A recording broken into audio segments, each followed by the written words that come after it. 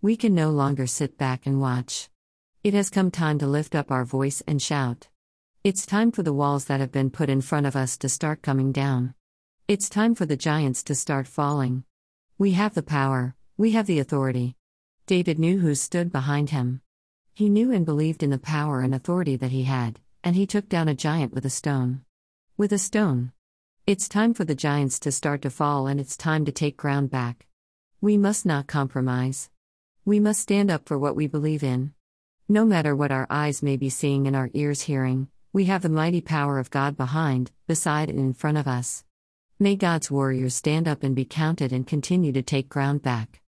Luke 10:19-20 I have given you authority, that you now possess, to tread on serpents and scorpions, and the ability to exercise authority over all the power of the enemy, Satan, and nothing will, in any way, harm you.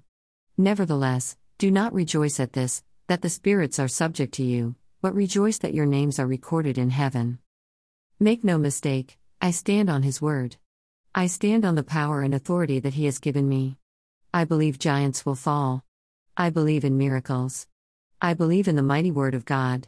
I will not back down, back away, or give in, nor will I ever stop telling others about Jesus and what He did for us. I am a warrior. I will not compromise.